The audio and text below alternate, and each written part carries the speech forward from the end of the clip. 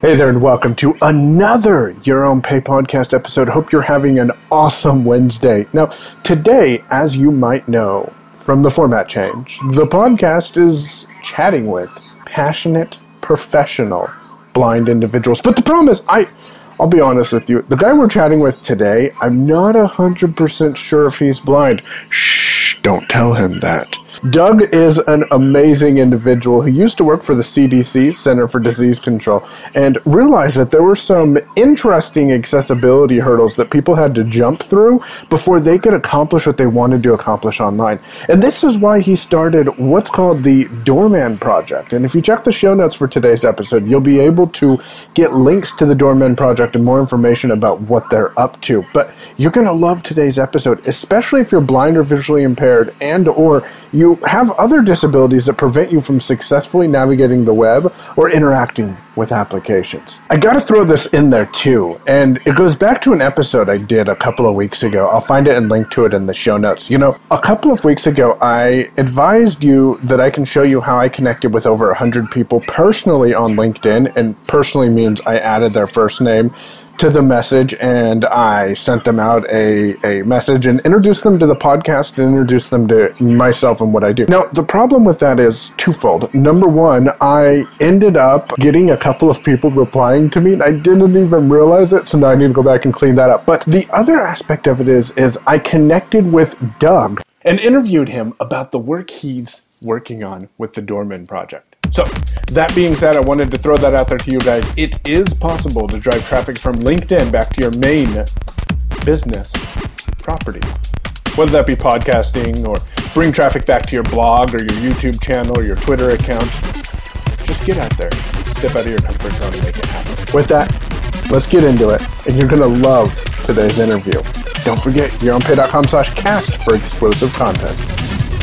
Helping pave your way from your home to your own pay. Using motivation, inspiration, and education. It's today's edition of the Your Own Pay podcast. And before we begin, we want to hear from you. Reach out, hit us up, and follow Payon on Twitter. That's @Payon. Now, as promised, here's Michael Babcock with today's episode. Make some noise. A huge part of my life. I'm super excited. This is amazing right here. Your Own Pay podcast starts now.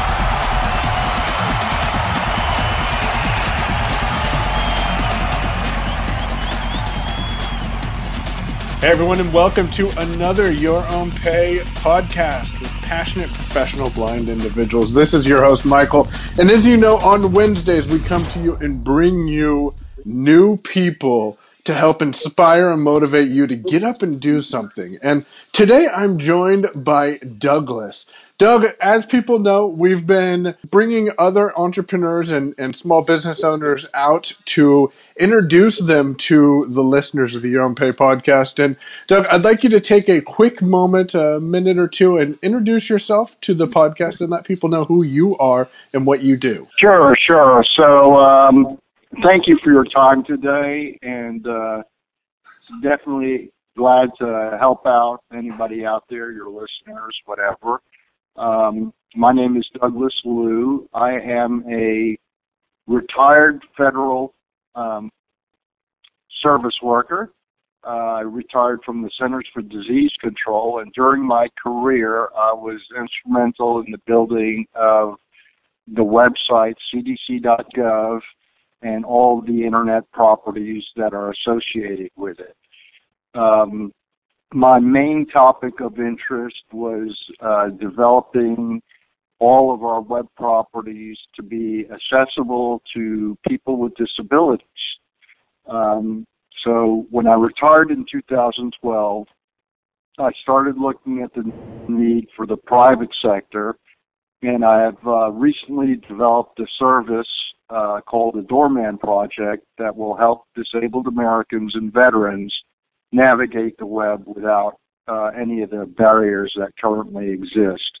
And hopefully we can start breaking down the disability digital divide that exists today. Awesome. Well, thank you for that. And I'm excited to hear more about the Doorman Project.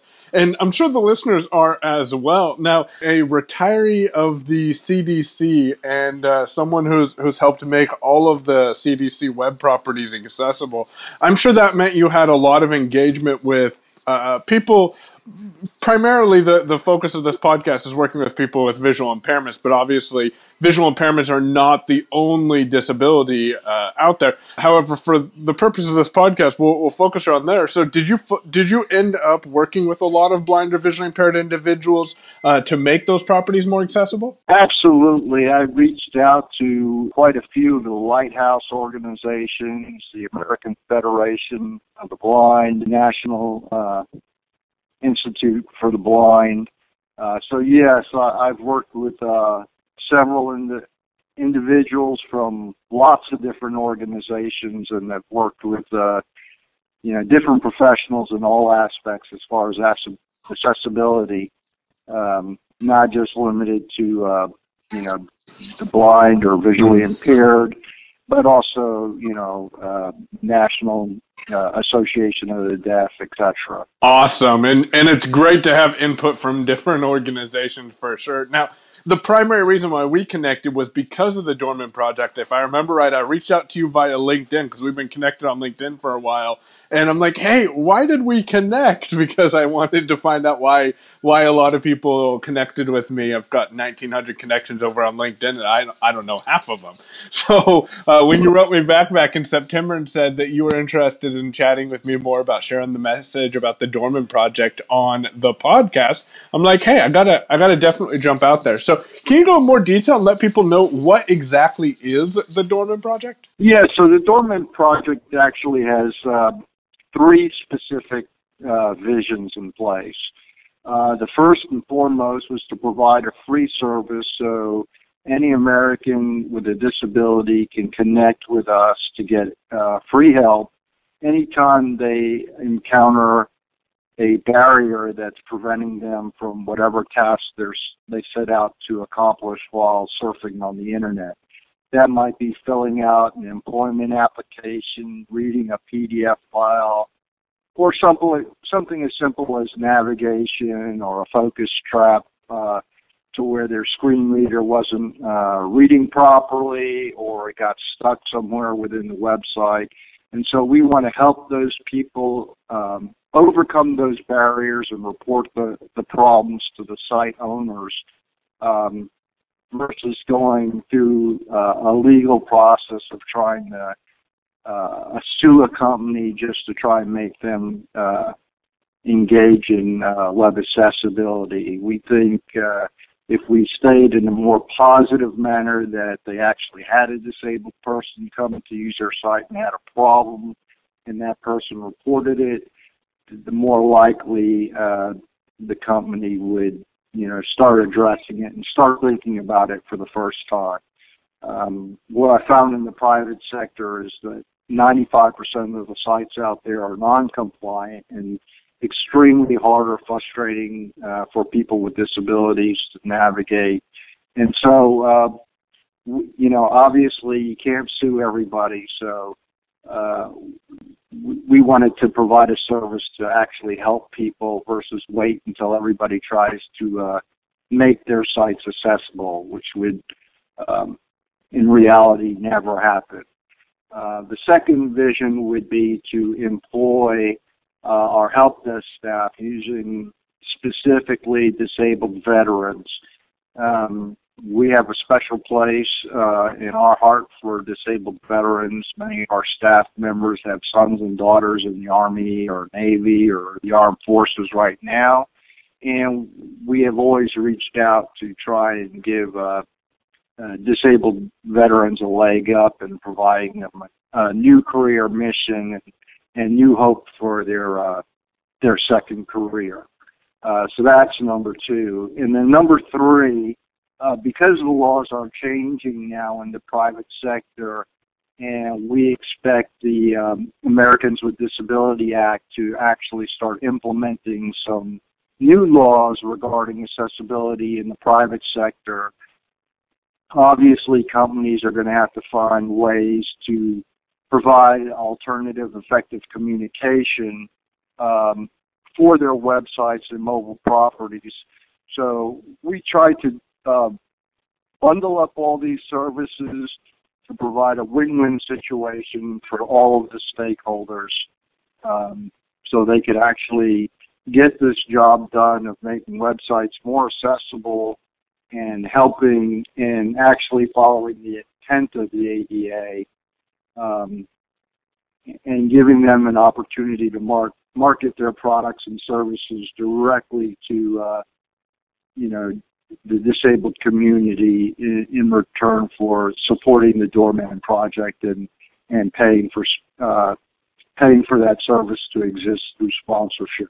Wow, it sounds like you guys have quite a few initiatives that are in the works and that are going to help transform the lives of a lot of people who might be disabled. Now, two questions arose from the explanation of the Doorman Project, and I guess three kind of. We'll mix two of them together.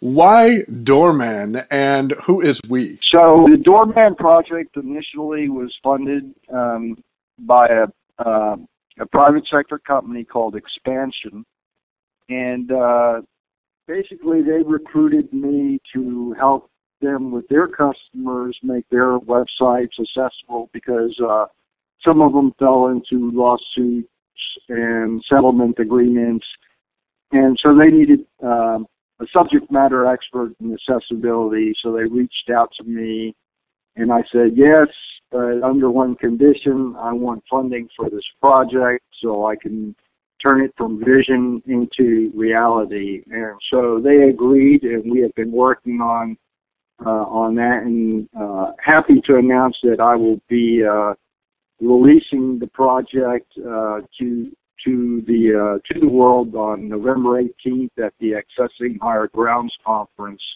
in Colorado this month. Awesome. That's exciting. And is we just you and the group of individuals who funded the project, or is it a certain group of other disabled individuals that's put it together? Actually, the first thing I did for the company was to build them a center of excellence around accessibility and IT. So we have about 50 or 60 employees now that work directly under me that handle all phases of accessibility, from assessments to remediation to ongoing compliance maintenance.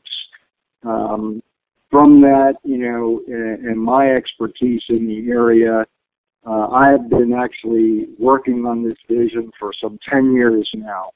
Wow. So I had pretty much my ideas all laid out and documented for quite some time. So it was just a matter of actually building the technology that would meet the Department of Justice's criteria for effective communication and the actual definition of that. Right there for the listeners is definite motivation.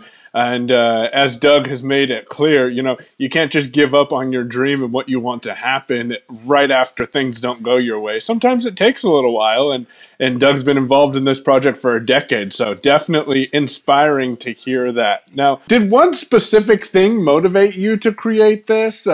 Maybe you ran into disability challenges yourself, or do you have a family member, or is this just something you observed happening around you? So I guess it would start back in the early days, 1995, so I'm dating myself, when I first built CDC.gov.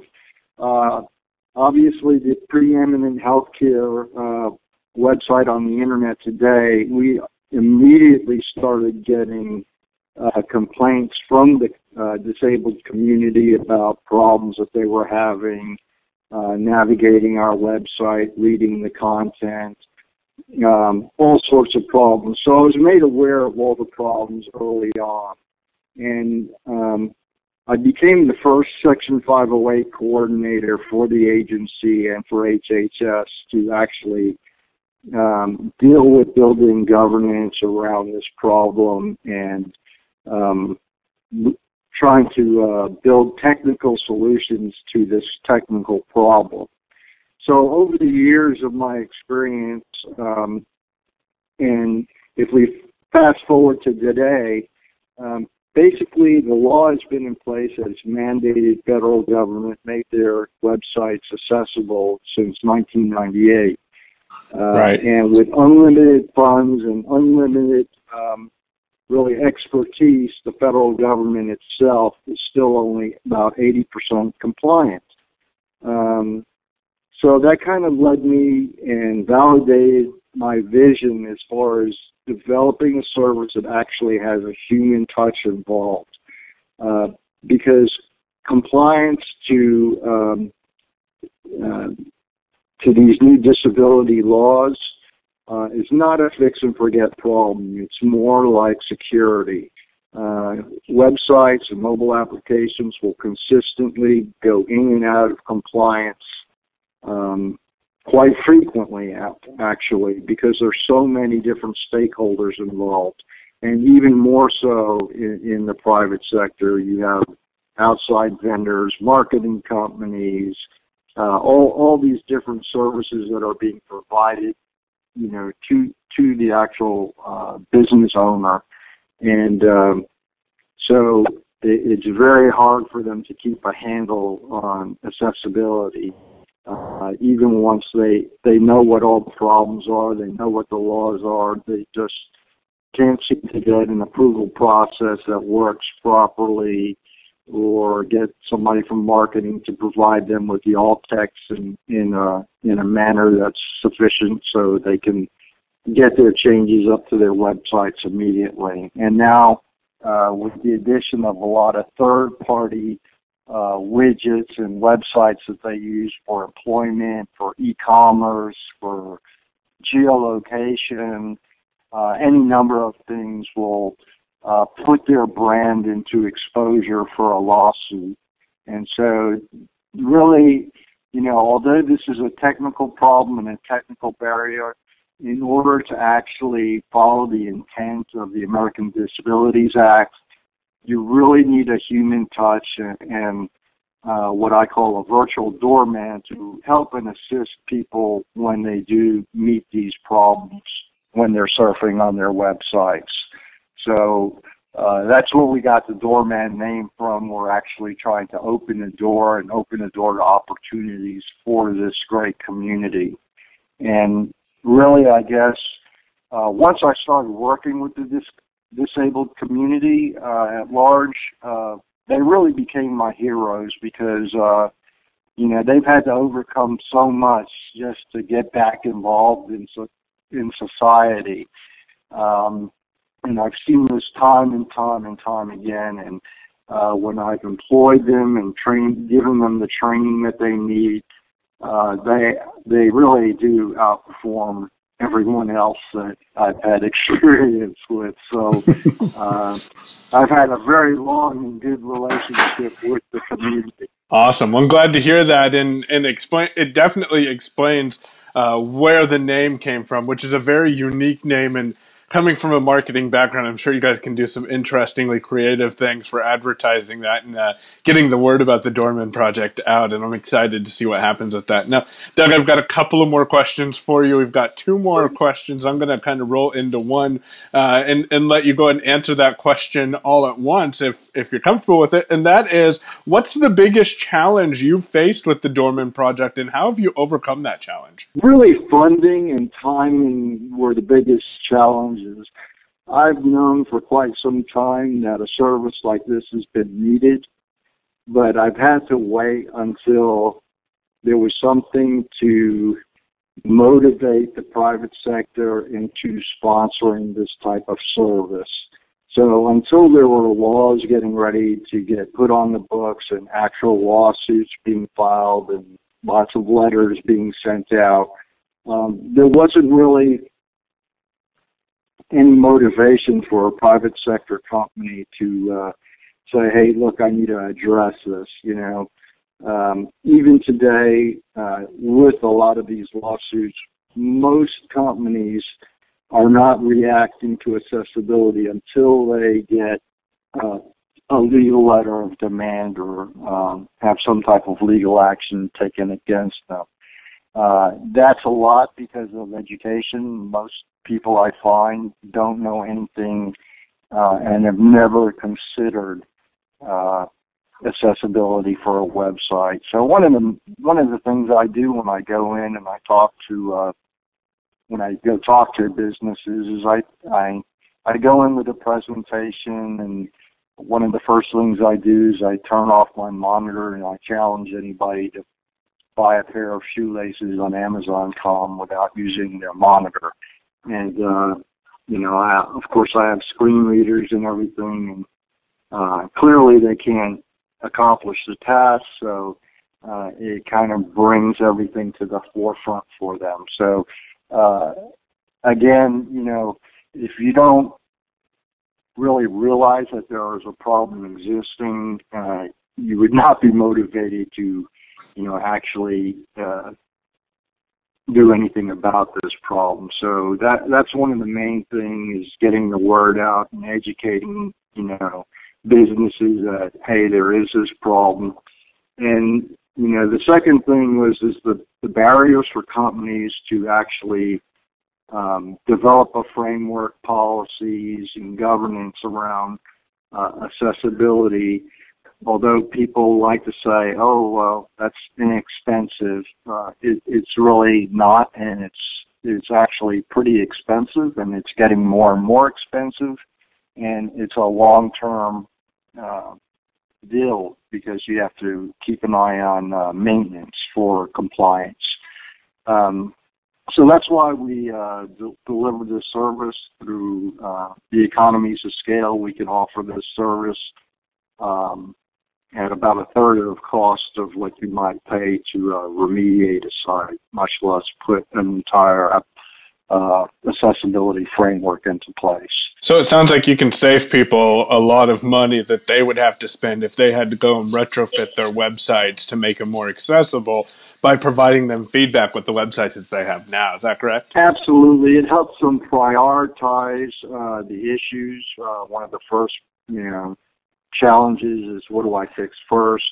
Obviously, if you have somebody telling them, hey, this is exactly where I'm having a problem in the site, that's kind of a leading indicator.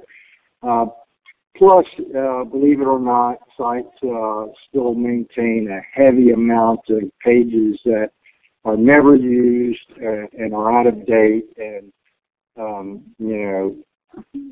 once they're under a lawsuit or a legal settlement, it's kind of like a rush to fix everything.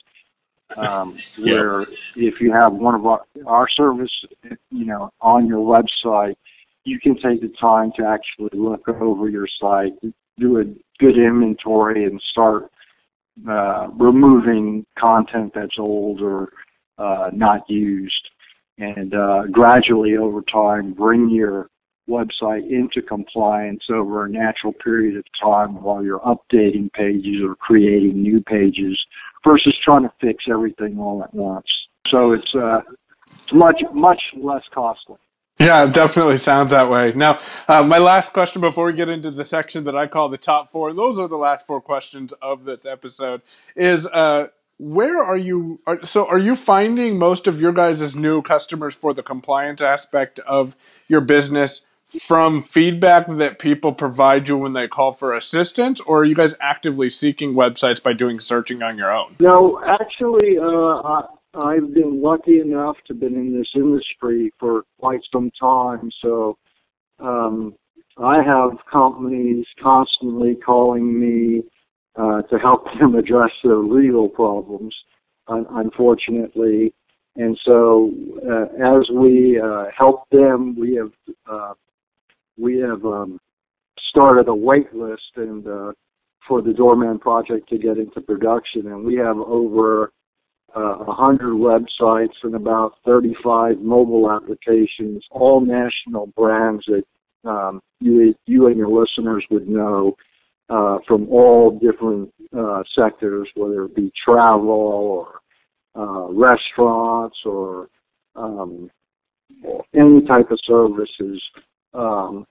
So we have a pretty exclusive list of customers that we're going to offer this service to first, and then once we have the public portal out into production, we think that with our partnerships with the American Federation of the Blind and different types of associations letting their communities know that the service is available to them 24 hours a day, 7 days a week, absolutely free, that they will start reporting problems and getting help while they're on the internet. And from there, we'll be able to develop a deep list of clients that we can help. Awesome. I'm excited to see that. And we've got this top 4 questions that I ask every individual who is on an interview with me.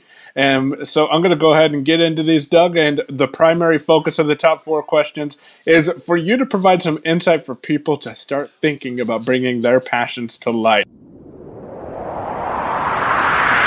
It's time for the top 4 with today's passionate professional blind individuals on the Your Own Pay podcast. Don't forget to share with your most active social media network.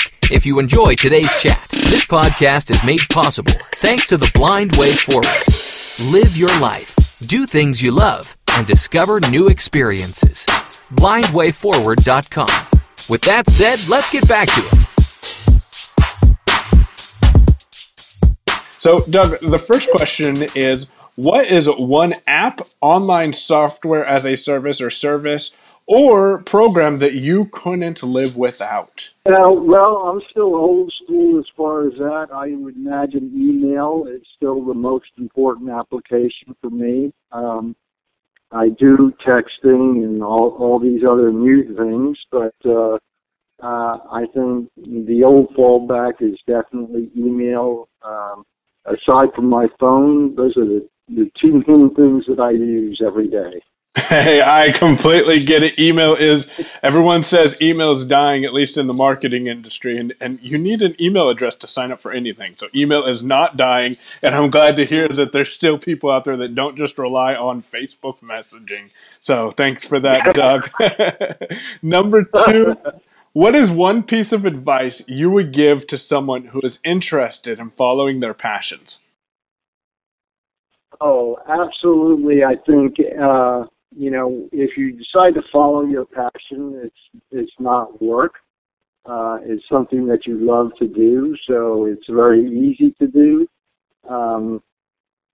But it takes a lot of patience. Starting up a new service or a new business, a lot of it is about timing, as I found out.